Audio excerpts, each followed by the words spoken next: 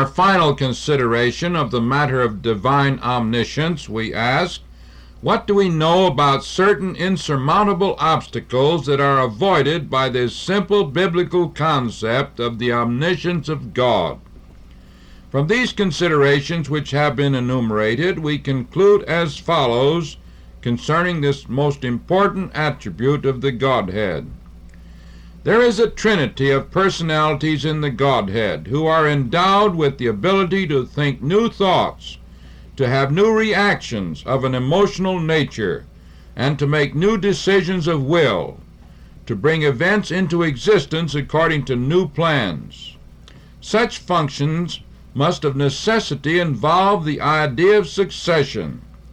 There must have been an era of time when certain thoughts were being entertained and possible plans formulated. Then there must have been moments of decision, when the free will of God resolved to bring these plans into actuality and execute them in the course of time. If God cannot function thus, then no new decisions were ever made, and total fatalism results. But since the Bible does present the Godhead as originating all sequences of material and personal existences, it is no deficiency of knowledge not to know all the facts that shall result from new decisions which have not been made as yet. Man, having been created in the image of God, has been given a miniature of the ability of his Creator in his own limited sphere. He too, therefore, can have new thoughts, be affected thereby in his being, and originate actions out of nothing. It is no deficiency of knowledge on the part of God not to know all that such free wills shall bring into existence. God's knowledge, therefore, embraces every action of any sort that ever has occurred in the past, down to the minutest detail, embraces every such action or disposition of matter at the present moment, embraces a knowledge of many long-range plans and details which he has determined to bring to pass in his great wisdom and dispensations, but does not embrace all his future decisions and actions simply because he is a living being and has not made them as yet, nor the future actions of moral beings acting in their free agency. These things have not happened yet, nor been brought into existence out of nothing. Therefore, by no possibility can they be foreknown. Thus the Bible seems to present the matter of God's omniscience. If God has had no accessions to his knowledge, no new decisions have been made either. This must be recognized by all who would assert a different view from the one advocated. Indeed, many agonizing and painful statements can be found by sincere minds who have grappled with it. The view advocated is by no means new among evangelical scholars of recent centuries. Several are known to have spent a lifetime of research and investigation, independent of one another, with conclusions reached as above advocated. Their influence has been extensive and their memories revered. An extensive personal investigation of this subject and its related topics was carried on during the years from 1937 to 1941. The New Testament was first carefully surveyed. During the summer of 1938, 12 long, uninterrupted days were invested in the consecutive reading of the entire Old Testament, which was terminated in the happy enthusiasm of the words, "The God of the Bible is not the God of theology, as I had been taught it." Succeeding years in analyzing the many passages gathered led to the firm conviction that the Bible not only failed to prove that God possessed from eternity infallible foreknowledge of all his actions and of all actions and events of his created objects that ever shall come to pass, but presented some astonishing evidence to the contrary. Accepting these plain declarations of the Bible, we are spared the fruitless and complicated task of attempting to reconcile incompatibilities, in which endeavor large and learned volumes have been written. Some of the happy conclusions of this view advocated are as follows. We can understand how man can have happy fellowship with God in this life and in the life to come. Is this not wonderful and thrilling in an elevated sense?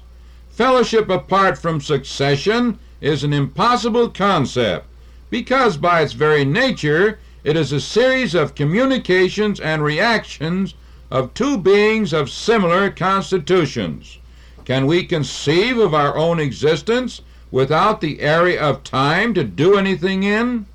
As Enoch walked with God according to the divine record, so the beloved Apostle John wrote, "Truly our fellowship is with the Father and with his Son Jesus Christ." And elsewhere of the Holy Spirit, the Comforter, who shall abide with you forever. Both the Godhead and we ourselves live in time. How blessed is a journey along life's pathway together in an endless series of reactive experiences. Not only is man blessed, but God is blessed too. This should challenge sinners to come to repentance and be reconciled to God. Secondly, the Godhead are the great free moral agents of the universe, who can have new thoughts, reactions, and actions of will. The fixity of fate and monotony is banished from the universe. God is a living being with an unending succession of personal manifestations. God said, "Let us make man." Jesus said, "I go to prepare a place for you," and the like. Thirdly, but man also is truly free and unrestrained in his moral actions. True freedom of will must embrace the idea that a given action did not have to come to pass of necessity. There must be a may or may not. Here we use the word contingency, which is defined as relating to an event that is liable but not certain to occur. It is contrasted with the word certainty, which is something which is fixed, stated, settled. Another term, necessity, is applied to the will also. One has written thus, "A certain event will evidently come to pass. A necessary event must come to pass, but a contingent event may or may not come to pass." If all events are fixities in the divine mind, by such absolute possession of knowledge, all events are therefore certainties, and certainties are the opposite of contingencies. If God is looking to the future, as is man, without an eternal fixity of knowledge, man's true freedom and dreadful moral accountability is established. God may say, "Put off thy ornaments from thee, that I may know what to do unto thee." Fourthly, it leads man entirely away from self-pity in the consideration of God's responsibility for the dreadful catastrophe of sin, which has so hopelessly marred our world.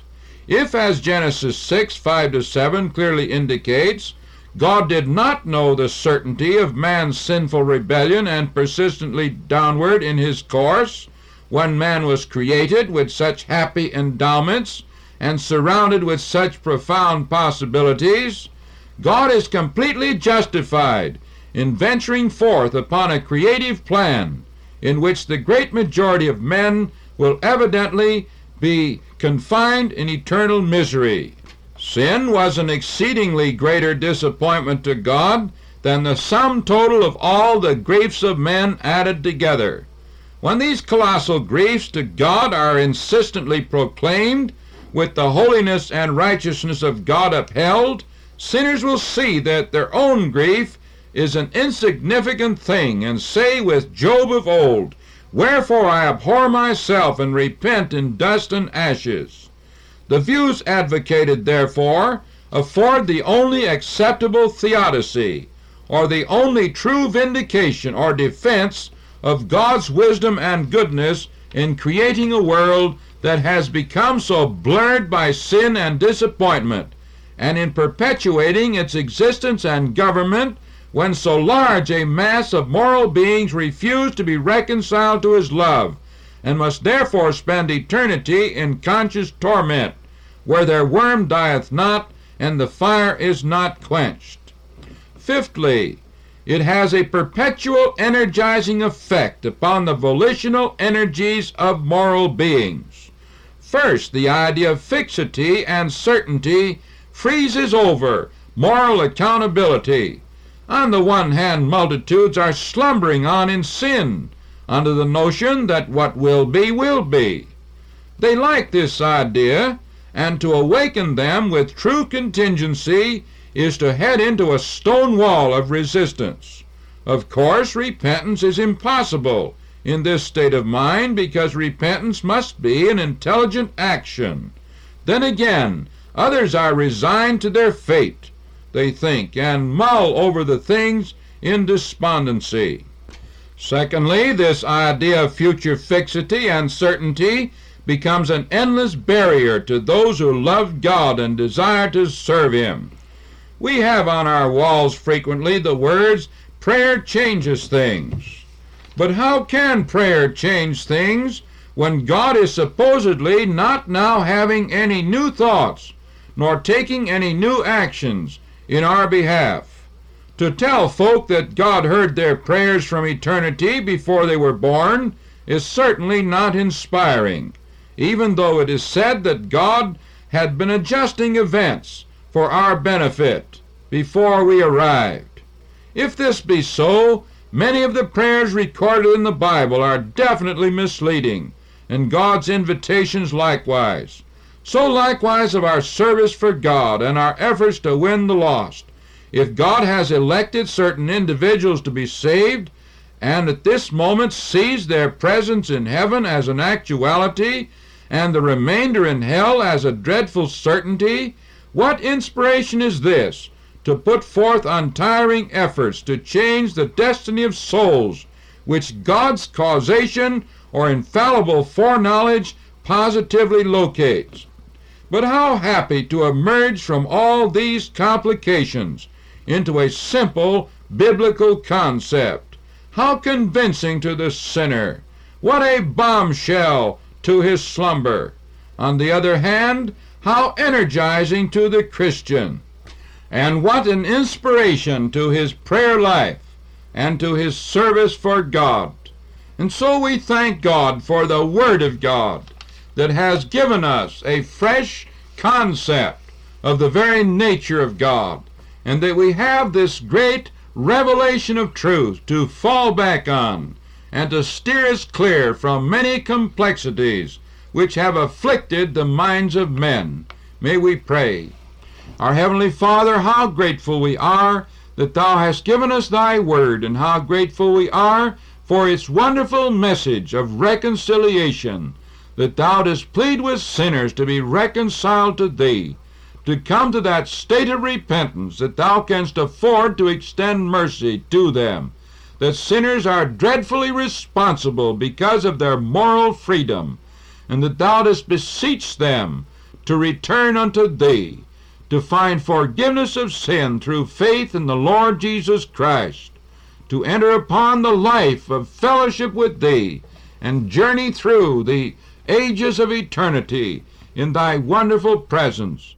May many do so today. In Jesus' name we pray. Amen.